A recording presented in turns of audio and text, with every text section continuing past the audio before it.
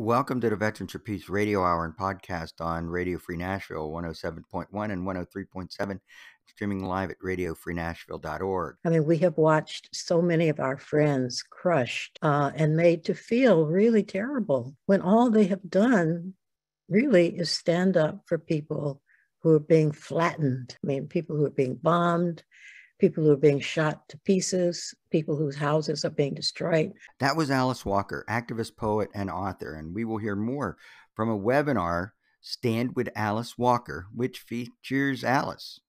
But first, my name is Jim Wohlgemuth, and I'm here with fellow Vietnam veteran Harvey Bennett. Veterans for Peace is an international organization of military veterans and allies whose collective efforts are to build a culture of peace, humanity, equality, and justice. Just go to veteransforpeace.org.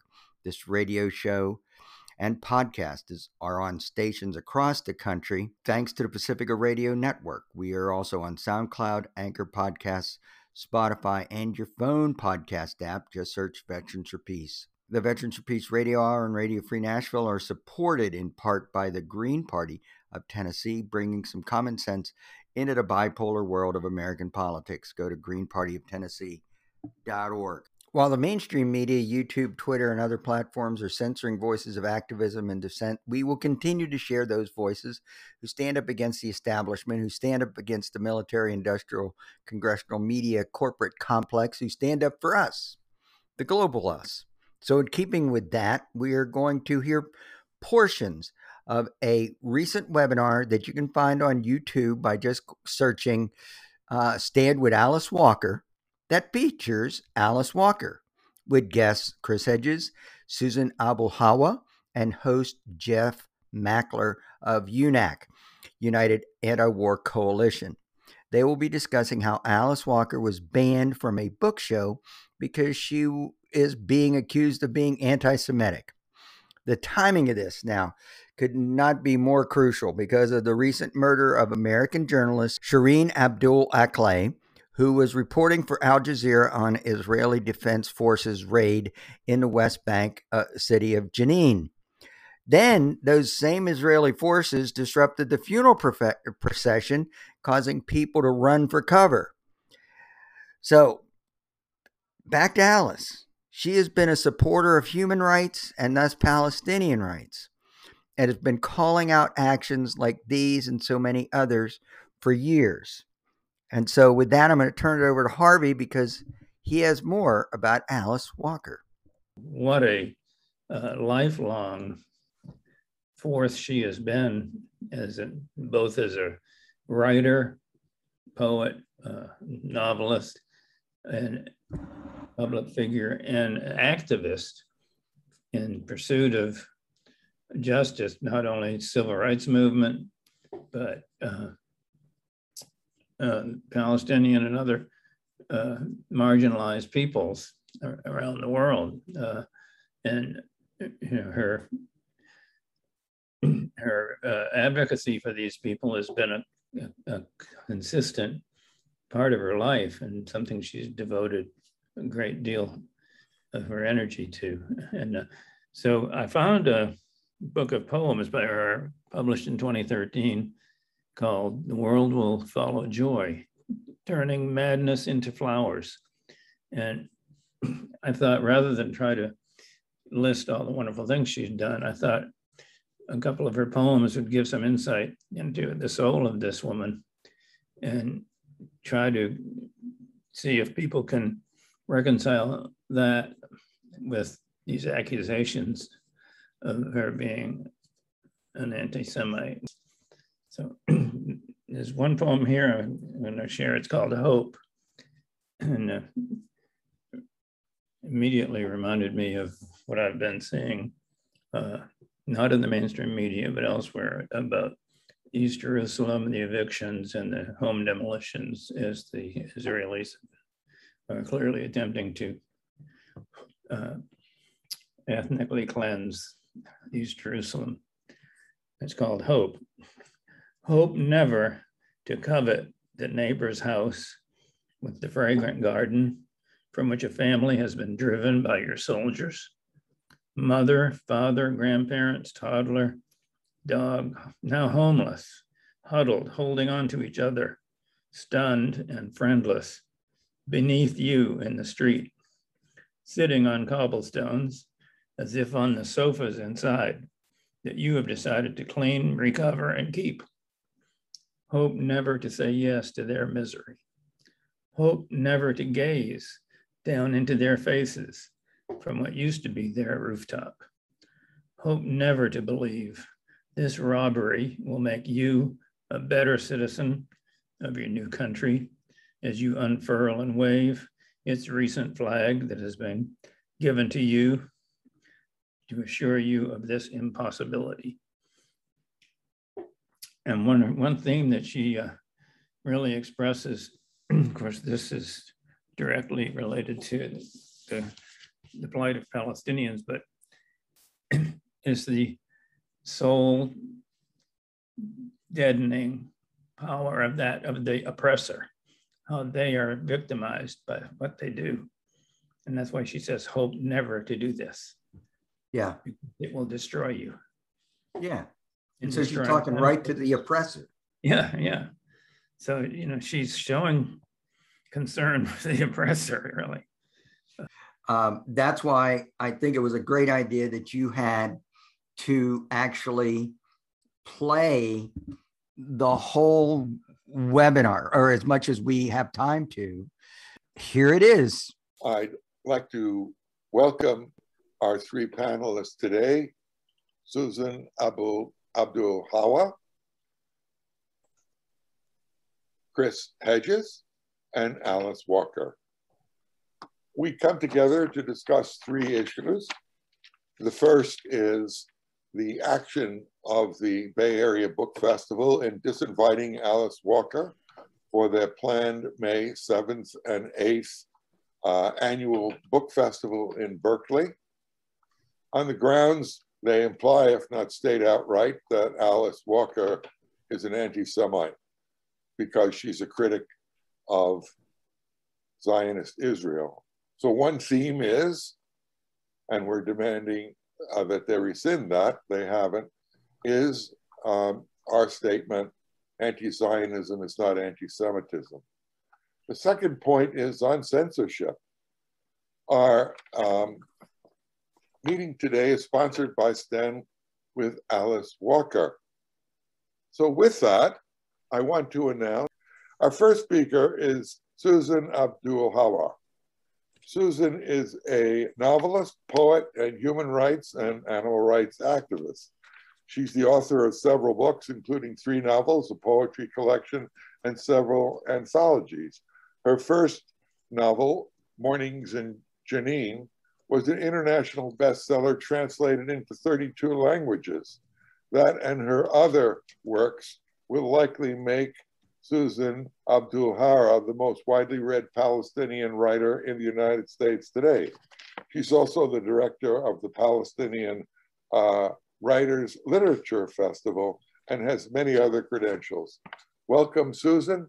It's a privilege to be on this panel with Alice Walker, whose work has had a profound impact on my life, and also Chris Hedges, whose incisive intellectual moral clarity I have long admired.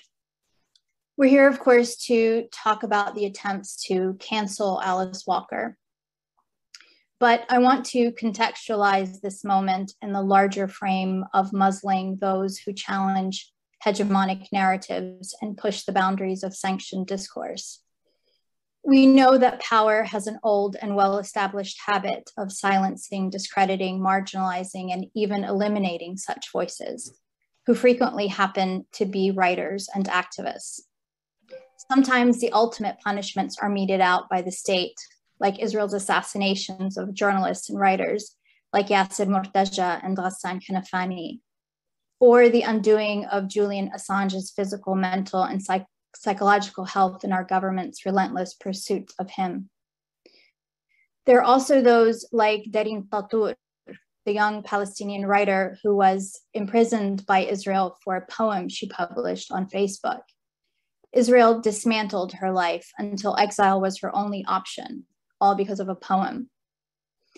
The Zionist program of muffling critics of Israel extend all over the world and is especially pernicious in the United States, where they have successfully pushed 35 states to pass anti-BDS laws that are meant to prevent US citizens from engaging in constitutionally protected political activism.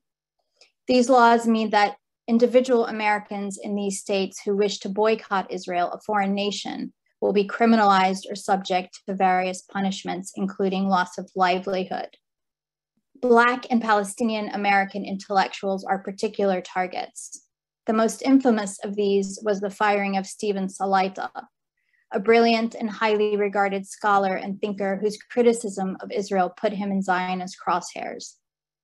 They destroyed his career, pursued and harangued him to Beirut, where he had secured a teaching job, until they made sure he would become persona non grata in the academic world. Helen Thomas was an iconic and pioneering journalist who, like Alice Walker, broke barriers and paved the way for younger generations of women. She had her own reserved seat in the front row at the White House press room, where she challenged successive administrations with biting and hard-hitting questions on pressing matters of the day. Seemingly, no subject could be off limits for her until she dared to challenge Zionism. She spoke the truth about Israel's influence in Washington, and she suggested that Zionist colonizers should leave Palestine and return to their own homelands in Poland and Ukraine and elsewhere from whence they came. She was nearly 90 years old at the time, but that did not stop Zionists from bullying her. They pursued her ruthlessly, ridiculing and disparaging her until she was stripped of her awards, shunned by the industry that she had transformed, and left in despair and isolation in her final years. Zionists successfully lobbied the Birmingham Civil Rights Institute to withdraw an award for Angela Davis because of her refusal to capitulate, also lobbying charges of anti-Semitism against her. Imagine that Angela Davis, an icon of the civil rights movement, wasn't good enough to receive an award from a civil rights institute in the city where she grew up. It was only after popular uproar against this instance of Zionist bullying that the institute reinstated the award. Likewise, Mark Lamont Hill was fired from CNN for his support of Palestine. In the UK, Jeremy Corbyn was the target of a highly organized and well-funded Zionist campaign to bring him down, using absurd and bogus accusations of anti-Semitism, also for his support of Palestine. Nathan Robinson, a young columnist for The Guardian, was summarily fired from his job after he wrote an article questioning how the United States could pass a significant increase in military aid to Israel in the same bill that provided embarrassingly inadequate COVID relief for Americans at the height of the pandemic. Zionists mercilessly smeared Günter Grass, a German poet and Nobel laureate, and Israel lobbied to have his Nobel Prize rescinded because of a poem, again, where he argued that Germany should stop supplying Israel with nuclear submarines. Jimmy Carter, Desmond Tutu, Richard Falk, Boutros Ghali, the list goes on. Too many to list, and even more that we don't know about because it happens out of public view. Israel's cancel machine has rooted itself in social media giants, most of which have signed agreements to remove pro-Palestinian content on the pretext, again, of anti-Semitism. And here we are now, again, in a moment where an American cultural icon is being disparaged with spurious charges of anti-Semitism. It is not an exaggeration to say that Alice Walker has played a pivotal role in the moral and social advancement of American society. It is thus a cynical distortion of our moral imagination to use the same word to describe her that we use to describe individuals who deface synagogues with swastikas or those who march and chant, "Jews will not replace us." But weaponizing anti-Semitism has been a potent tool in Israel's global propaganda assaults. The Bay Area Book Festival said they don't believe Alice is anti-Semitic. Rather, they chose to disinvite her because she's friends with someone they charge with anti-Semitism. The absurdity of their assertion is matched only by its dishonesty. The truth is that the festival disinvited Alice Walker because they're answering to powerful people who cannot abide someone with Miss Walker's stature and cultural influence being critical of Israel, full stop. The truth is that her friendship with David Icke would not matter if Alice was a champion of Israel. I know this without a doubt because sometimes writers say and do terrible things and never face such onslaughts. I've been to literature festivals all over the world, and I can tell you that some of the participants are overt racists. Some of them are unapologetic misogynists. Some are sexual predators. Some are warmongering agents of power. Some are Orientalists. A case in point is Tom Friedman. He was one of the media's biggest cheerleaders for the invasion of Iraq, which utterly eviscerated and de-developed that once high-functioning, glorious society of my youth. Since we're focusing today on literature, there used to be a saying in the Arab world when I was growing up that Lebanon and Egypt print so that Iraq can read, because Iraqi readers accounted for the largest percentage of book sales in our region. The US invasion resulted in unprecedented and steep decline in Iraqi literacy, such that it was not uncommon later to find households in Iraq where mothers had PhDs while the daughters were barely literate.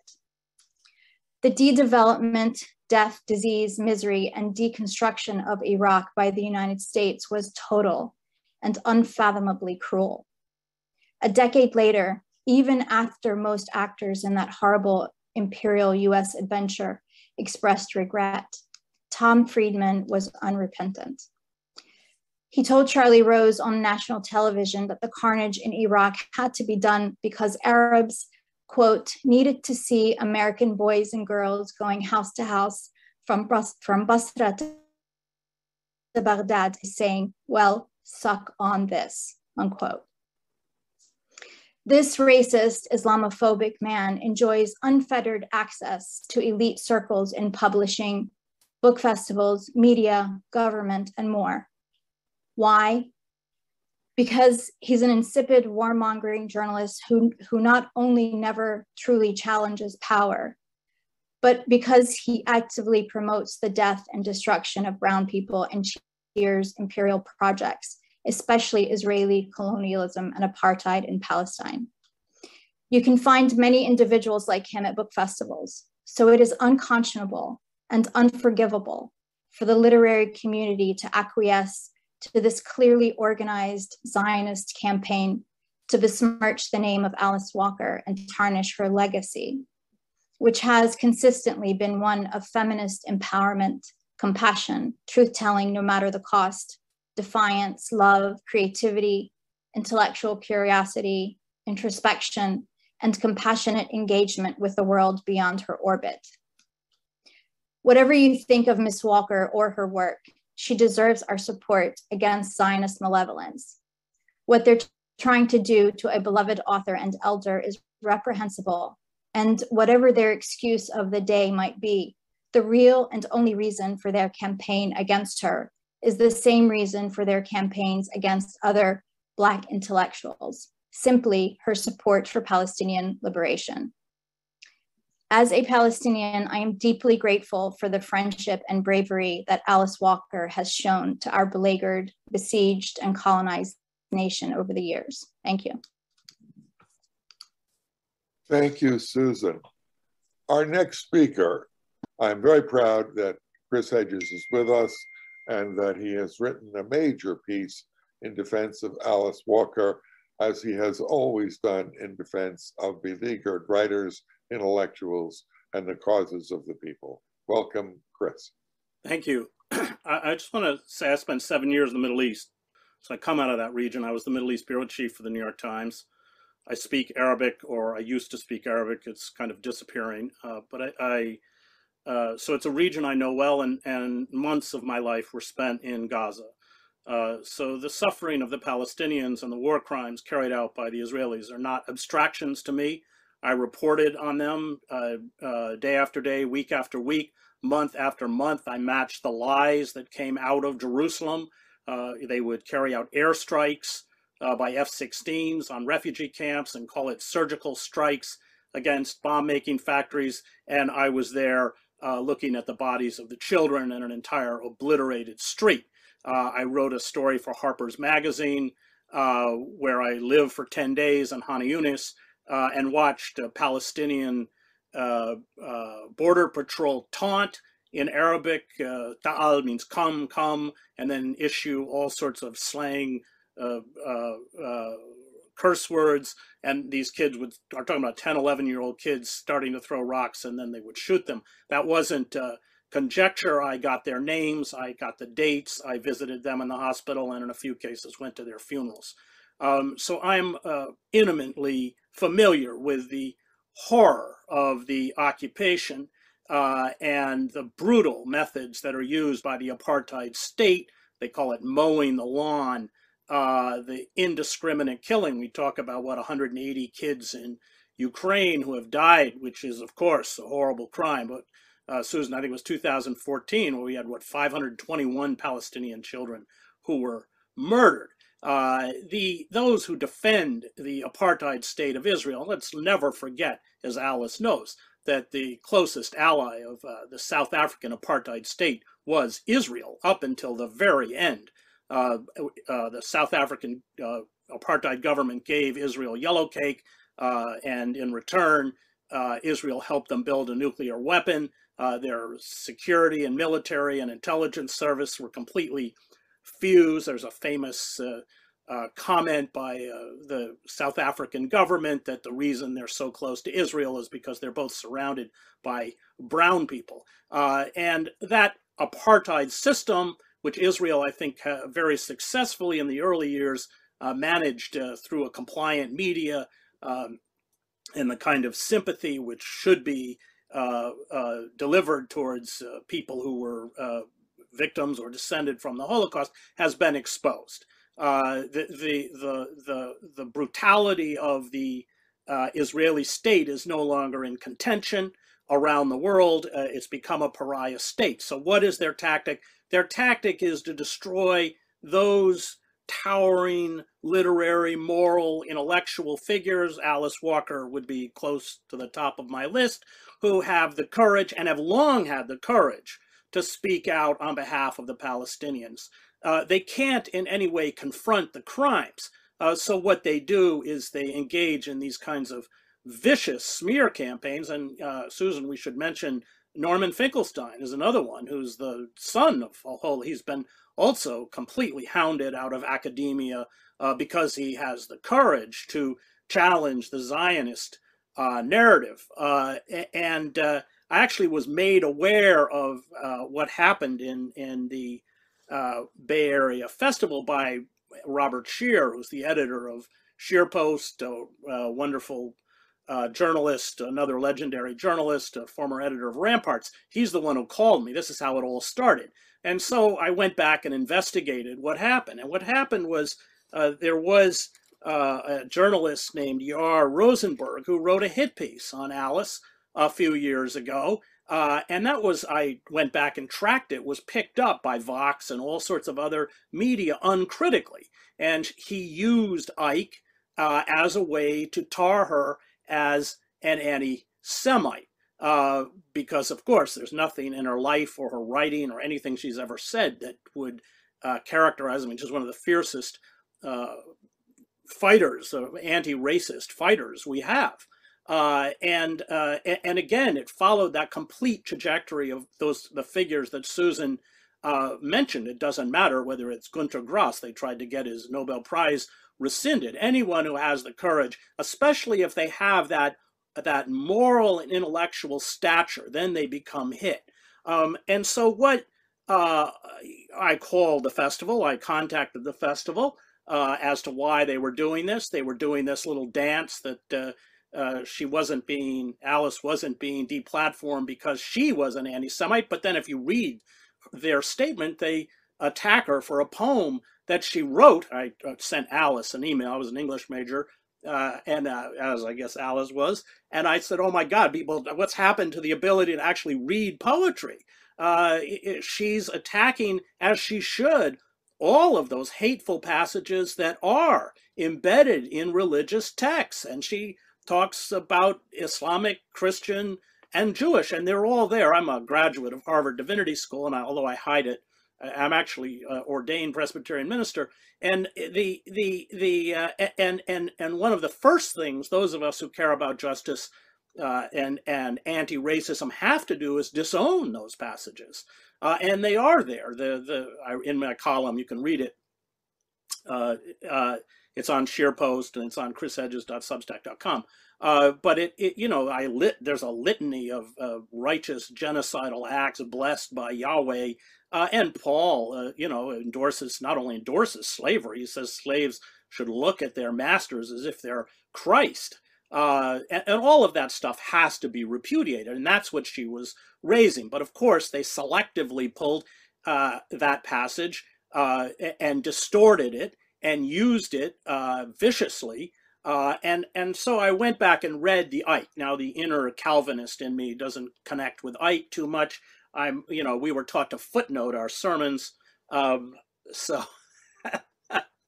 But you know what? This is what appalled me, that people were relying on Rosenberg's smear interpretation. He writes for, I think it's called the Jewish Chronicle, some online Jewish magazine I've never heard of. But you have to, and that's what I asked the festival. Did you read it? You are claiming that you are deplatforming this woman over this book, and you haven't read it. I don't know why people like that are allowed to run book festivals. Whatever you think of the New York Times, I couldn't have gotten away with that. I would have had, so I did read the book. It's not anti-Semitic. If you want to make a case that it's anti-Semitic, you at least have to quote accurately from it, which he wasn't doing. And I think what bothered me is that everybody picked up on this. He clearly had a bias. He clearly had an agenda, and everybody picked up on that uncritically and then used it to hammer Alice. And he just actually, I pulled up a post. He has a blog on The Atlantic, and he said in here, this was on April 1st, he said that he didn't think Alice should be deplatformed. He thinks that every time she appears at a public event or is interviewed by a publication, she should be asked at the outset to account for her anti-Semitic utterances, i.e. every time she appears in public, we should carry out an inquisition against an anti-Semitism that isn't there. So, I mean, I think he's quite proud of what he's done.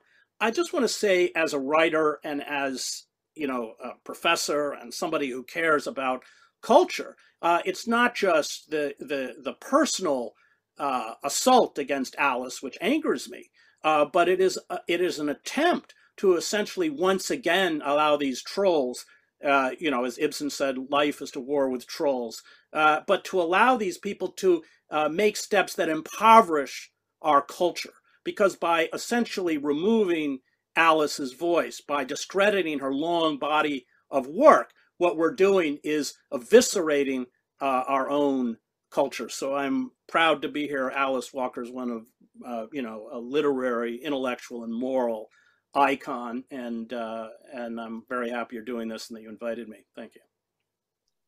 Thank you, Chris Hedges. Alice Walker is a Pulitzer Prize novelist. She's the author of The Color Purple. She's won the National Book Award. She's been honored with the O. Henry Award and the Mahmoud Darwish Literary Prize for Fiction. She was inducted into the California Hall of Fame in 2006 and received the Lenin Ono Peace Award in 2010. In 2007, Alice's personal papers were made available to the public at Emory University in Georgia. She was the subject of an acclaimed documentary entitled Alice Walker, Beauty and Truth. This is the Alice Walker who is being pilloried as an anti-Semite.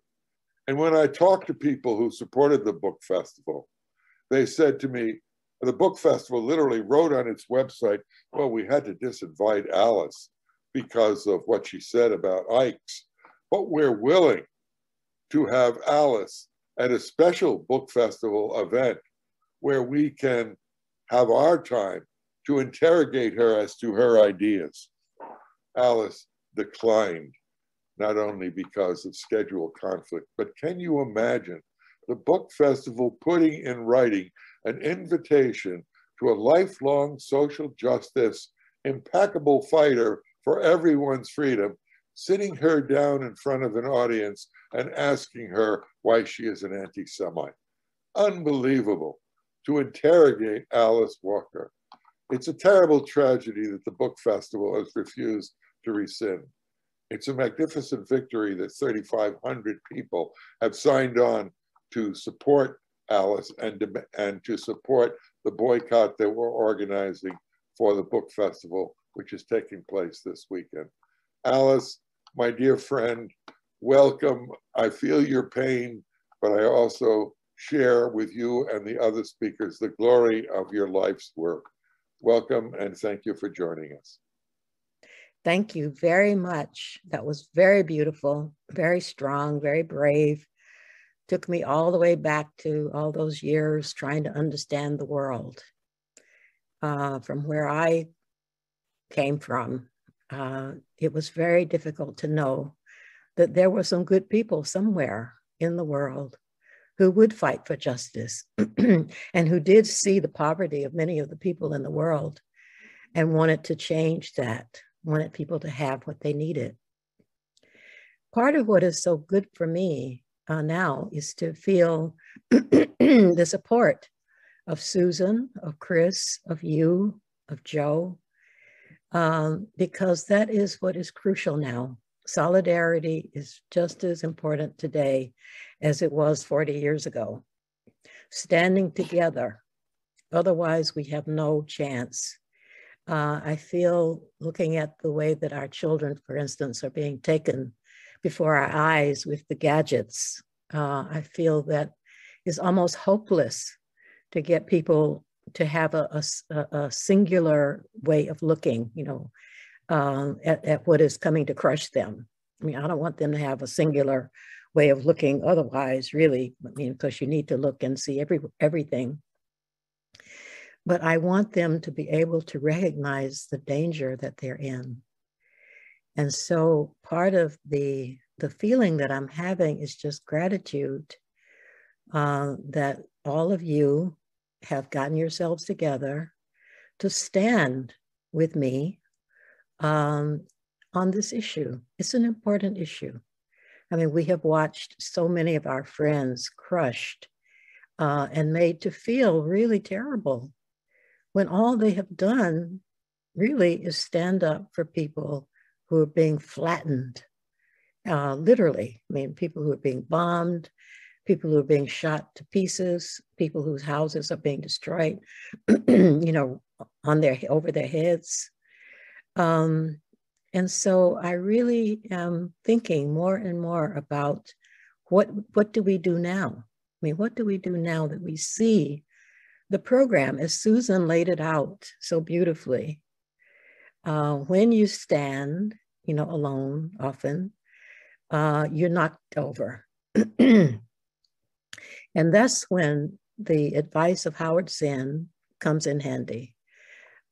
He said that what we have to remember is that when one person is standing alone, facing something horrific, you know, the attempt to basically erase them, what matters is that someone, you know, just immediately goes and stands next to them, and on and on and on. So that is our charge, to never let a person who is trying to change things, trying to help the people, trying to save the children, never let them stand alone. Always come to their aid, come to their side. Be that extra pair of eyes, those extra arms, you know, that person who has half a sandwich to share. Sometimes we have very little food in some of these situations where we're trying to make changes.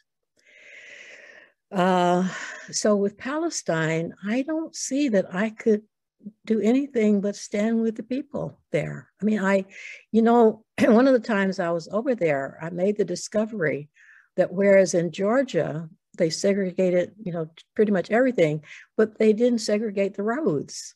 But in Palestine, Israel, they actually separate the roads. So the Palestinian driver who was driving us around was in fright because, you know, he had to stay on the road that was for Palestinians.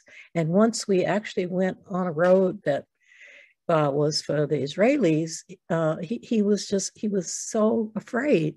And having grown up in Georgia, where I recognized this fear from the segregationists and, you know, the lynchers there, it was incredible. I mean, to realize that this same apartheid, the same segregation, the same oppression, although much, much, much more severe, is happening and has been happening to the Palestinian people for, I think, 75 years.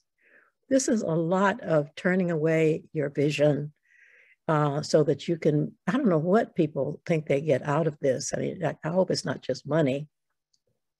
But whatever it is not enough. Your soul is more important. So I thank you very much for, you know, this solidarity. And I want very much for this to continue because we're only beginning, really, we're only beginning. It's going to be a very intense struggle. Thank you. Thank you so much, Alice. When I read the 3 statements of the Bay Area Book Festival, they all quoted publications which are supportive of the policies of Zionist Israel in general. They gave the names of the publications and they repeated the insults. They pilloried Alice for describing a 12-foot lizard from Mars as if she was referring to the Israeli people, as opposed to the horror, the image of horror perpetrated on oppressed people around the world. I would refer to the 1,000-foot lizard that drops and saturation bombs countries around the world and kills millions of people. President Biden said that the Iraq war was a mistake. The Secretary of State said it was a mistake. And yet this 1,000-foot lizard monster killed 1.5 million people and 4 million in Vietnam and 80,000 in Nicaragua and 400,000 in Guatemala. Aren't we entitled to some literary license to describe the horrors inflicted on poor people around the world? That's Alice Walker, spent a lifetime doing that. We face a media power of unprecedented proportions. They want to bring Julian Assange to the United States for exposing war crimes. They want to bring Edward Snowden back to the United States for exposing war crimes. And they want to keep the mouths closed of every single critic of their policy, from Chris Hedges, who was ripped off the air, to Alice Walker, to Finkelstein, to Angela Davis, and any other person who dares to tell the truth. Just in the last few days, 3 anti-war organizations have been banned from PayPal because the government or PayPal doesn't like their politics. So I would like to ask the speakers in any order, what's your state, what's your opinion of the nature of the censorship attack in the United States? And what do you think the reaction of the American people is to this massive censorship, to the creation of an Orwellian world that none of us believe exists? Since also 6 years of my shows just disappeared off of YouTube, not one of which was on Russia. Well, what's happened is we've undergone a corporate coup d'etat. You have watched the oligarchic elites now fuse into one party. The Romneys, the Bushes, they've all joined with the Democrats. And they're terrified of the rise of neo-fascism, Christian fascism. I wrote a book called American Fascists, The Christian Right and the War on America. was trying to reach out to them. I didn't use the word fascist lightly. I come out of seminary. I have seen how they acculturated the worst aspects of imperialism and white supremacy and capitalism and sacralized it with the Bible. It's complete. They're heretics. And you don't need to spend 3 years at Harvard Divinity School, as I did, to figure that out. Jesus didn't come to make us rich. So these are frightening forces. But the response is essentially stagnation. And it reminds me of 1932 in Weimar, Germany, when you saw von Papen. Everybody's scared of the Nazis. They should be scared of the Nazis. And all they want to do, like Biden and everyone else and Pelosi, is recreate the ancien regime, which nobody wants, which created the kind of economic and social and political distortions that gave rise to fascism. And they're barreling towards, by their own admission, horrendous defeat in the midterms. And they are facing the specter of, in the next presidential elections, a Trump or a Trump, and no, it's a cult. The Republican Party now is a cult. So it's either going to be Trump or someone anointed by Trump, Pompeo, I don't know, Cotton, somebody. And their response is censorship. So who do they censor? They censor critics, both on the left and the right. I happen to be on the left. And they first started hitting us with algorithms. That's what Prop or Not, Propaganda or Not, was about. 200 sites. Was of which I wrote on those sites, Truthdig originally before it shut down. As the walls close in on a decayed, discredited, and corrupt elite, their response is not to deal with the systemic issues that have created these distortions, but to censor. And so Alice is very right. It is going to get much worse because that is their only response. We just saw Consortium News. I mean, these are not outliers. Consortium News is run by Joe Lauria, like me, an old newspaper guy. He was at the Wall Street Journal. I was the New York Times, Mint Press, antiwar.com. That's right. These guys are playing for keeps. And they magically think that the problem will go away if they shut down the voices of their critics. What they're actually doing, and I was opposed, by the way, of removing Trump from Twitter for this reason, because you don't want these opaque entities who know everything about us, we know nothing about them, to start carrying out this kind of wholesale censorship. I also knew that they would hardly stop with Alex Jones or Trump, and I didn't know I would be a victim so soon. The situation that we're going to face in the next literally weeks and months is very draconian and very frightening. And by removing Trump and these figures, and again, we can go back to Weimar, because remember, the Nazis were banned as a party, and there was all sorts of Goebbels and every Stryker were all hauled off to jail for hate speech, etc. All it did was turn them into martyrs, because there's so much anger at the dysfunction of the system itself. Thanks, Chris. Susan, what's your comment on the depth of the censorship we see today? I think initially with the emergence of technology, we felt this kind of euphoria over this more connected and open world that would allow us to organize. And the corporate takeover that Chris describes is largely out of public consciousness. I mean, people are not really aware of the extent of censorship. And so they operate on this assumption that, when they do a Google search, they're getting, they're getting what's really out there. When in reality, the algorithms really, and I've tested this on Google for a lot of searches, the algorithms kind of bend toward state and hegemonic narratives. So for example, like even, the situation in Ukraine, there's a lot of internal opposition to the Zelensky government. but you'll never find that doing a Google search for that, and you really have to dig very deeply. During last year, during the Sheikh Jarrah, the violent evictions of Israel's violent evictions of Palestinian families from that Jerusalem neighborhood, Facebook had enforced a policy to remove pro-Palestinian content that mentioned the word Zionist or Zionism.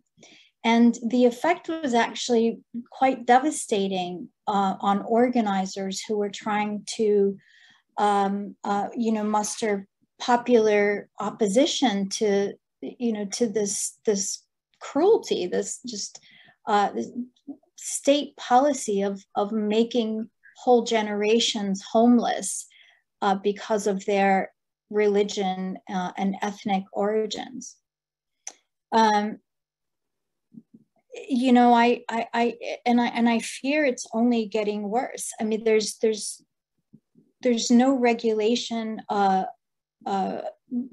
this technology, not really, and we see now with Musk's purchase of Twitter that one person can be a gatekeeper for one of the biggest platforms of civil discourse. And so it's quite demoralizing after, the initial sort of,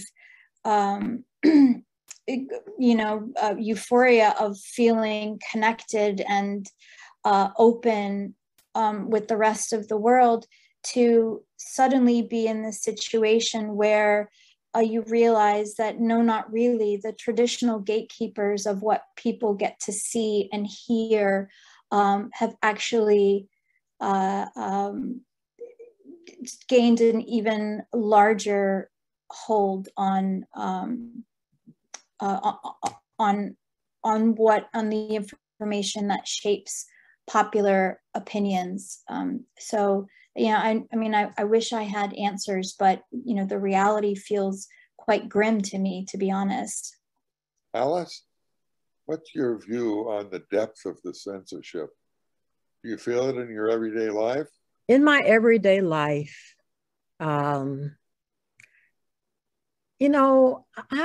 such an earthling.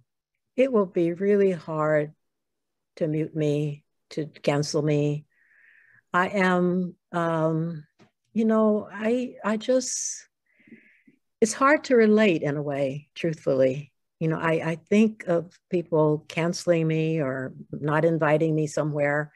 And honestly, most of the time, I'm glad not to go. I mean, I really prefer to be at home with my dog, planting something. I feel very intensely that what is happening is that we are losing the planet right from under our feet. And so I feel, that this chimera, this thing that they create out there that they think is me, is really missing me. I mean, it is, it's almost a spiritual discussion that we could have about that, about how people are constantly trying to destroy you. It's like the image that comes to mind is I think it's in the Gnostic Gospels, where Jesus, as he is being crucified, is basically laughing and ascending to heaven. I mean, there's that way of looking at a lot of this. It's not to say we don't have to continue to struggle. We do. But there's also the realization that, these beings are missing the boat while destroying it or attempting to destroy it. Because the real life on this planet is with the planet. It's literally with the earth. And so I spend, what time I have enjoying that connection. And so in a way, if they don't come and drag me out of my garden, I'm gonna just keep doing what I do and being very grateful that I can. And what you do, writing 50 books of poetry, short stories, novels, and championing every cause is more than most do in a lifetime. We're very, very proud of what you did, which is why we're here. So with that, final remarks of a couple of minutes, and we'll call it a day. Oh, first of all, I mean, thank you for pulling this together. I think, you know, in general, nobody should be policing the boundaries of curiosity and creative inquiry, especially of writers. The extent of censorship, and this is something I wanted to mention earlier, is such that the internet is actually being turned around and used as a weapon. And if I may, I'll give, you know, something that happened to my daughter recently as an example.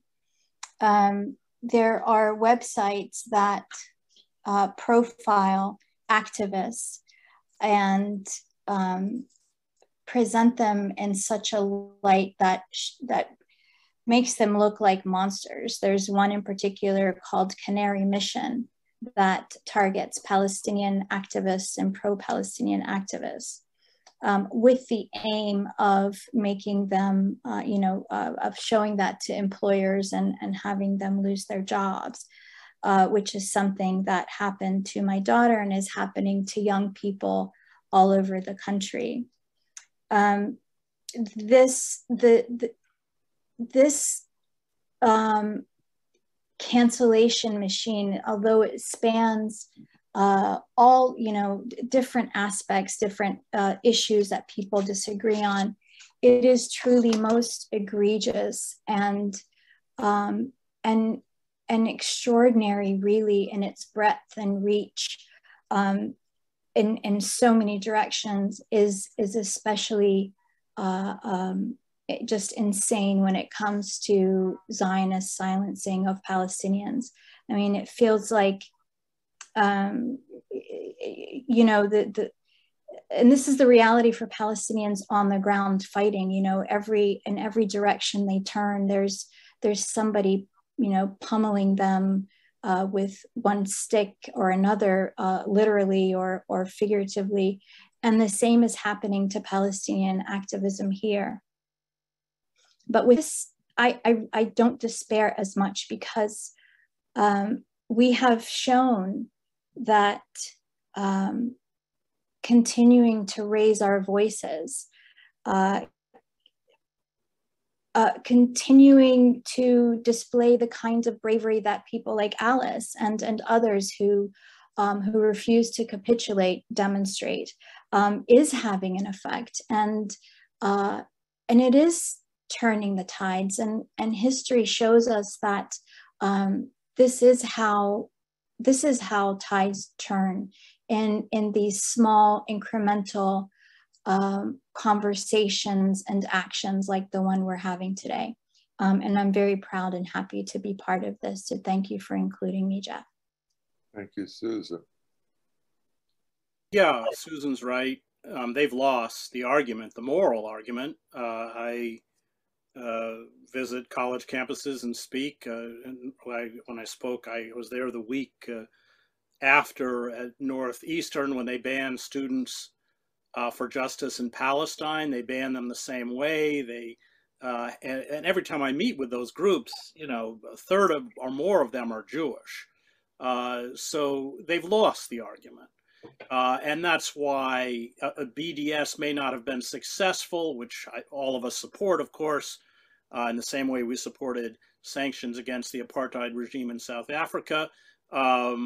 It may not have gotten universities to divest, but it essentially educated entire generations now within these college campuses, which is why they're frightened. And I just point out that the Israeli government is quite aware of that collapse of support, especially among a new generation of Jews in the United States, which is why it makes an alliance with the real anti-Semites, the Christian fascists. I mean, this is kind of the great irony. Not though when you look at Israeli history with South Africa, I mean, they were arming, Israel was arming Rhodesia. But that shows, I think, the moral kind of bankruptcy, number one, of the Israel lobby and their supporters. But I think it also illustrates the fact that they don't have an argument to make. They've been found out. I just want to close by saying, I covered conflicts for 20 years in Latin America, 7 years in the Middle East. I covered the war in the former Yugoslavia, 6 years in Latin America and Africa. And what I noticed in disintegrating societies is that they always destroy their own culture first. Those cultural icons, those people who have the courage to speak truth, who don't engage in the kind of nationalist cant. Those were the first targets. I saw that in Yugoslavia. So it would be Croatian dissidents or Serbian dissidents like the Belgrade Circle, or those were the ones they went after. And I think that's what we're watching here. It's not limited to taking down Alice because of her support for Palestinians. It's part of a broader destruction of culture and the rise of a new kind of despotism, which Sheldon Wolin called inverted totalitarianism. You can read his book on it. But he was Cornel West's mentor at Princeton, by the way, Democracy Incorporated. But I think that is part of this process, that titanic intellectual, artistic, and moral figures threaten, beyond the debate about Palestine, threaten the despotism that we're barreling towards. And I think that going after Alice is part of that process. Alice, please. Yes, I would like to. Because everybody is saying, okay, what can we do? And it has been a couple of years since we've been able to gather together without, fear. I think this is a time to go back to where we were in terms of circling. We have to come together. This is very simple, very ancient, but we have to be in a circle of people who want to know the truth and they want to be free. So your house, your living room is the perfect place. Call all your friends and all friends of your friends and gather and just get down with all of this and see what you think, what you feel, and what you can do from a place of centeredness. It's really important that we be centered in what we believe and what we hope for. So that's what I would say, at the end of this wonderful time with all of you, for which I am so appreciative. I love all of you so much. Thank you. Thank you, Alice Walker. Thank you, Chris Hedges. Thank you, Susan Abdull-Hawa.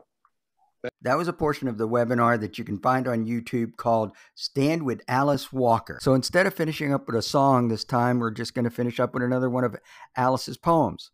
Here's Harvey. Why peace is always a good idea. Because you could plant peach trees, and because of peace, you could eat them in 5 or 6 years.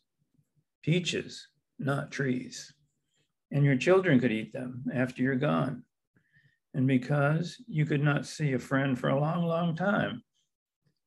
But because there is peace, you would not lose them forever, but see them the next time they come to town. You could go ice skating or roller skating, and no guns would go off, scaring you.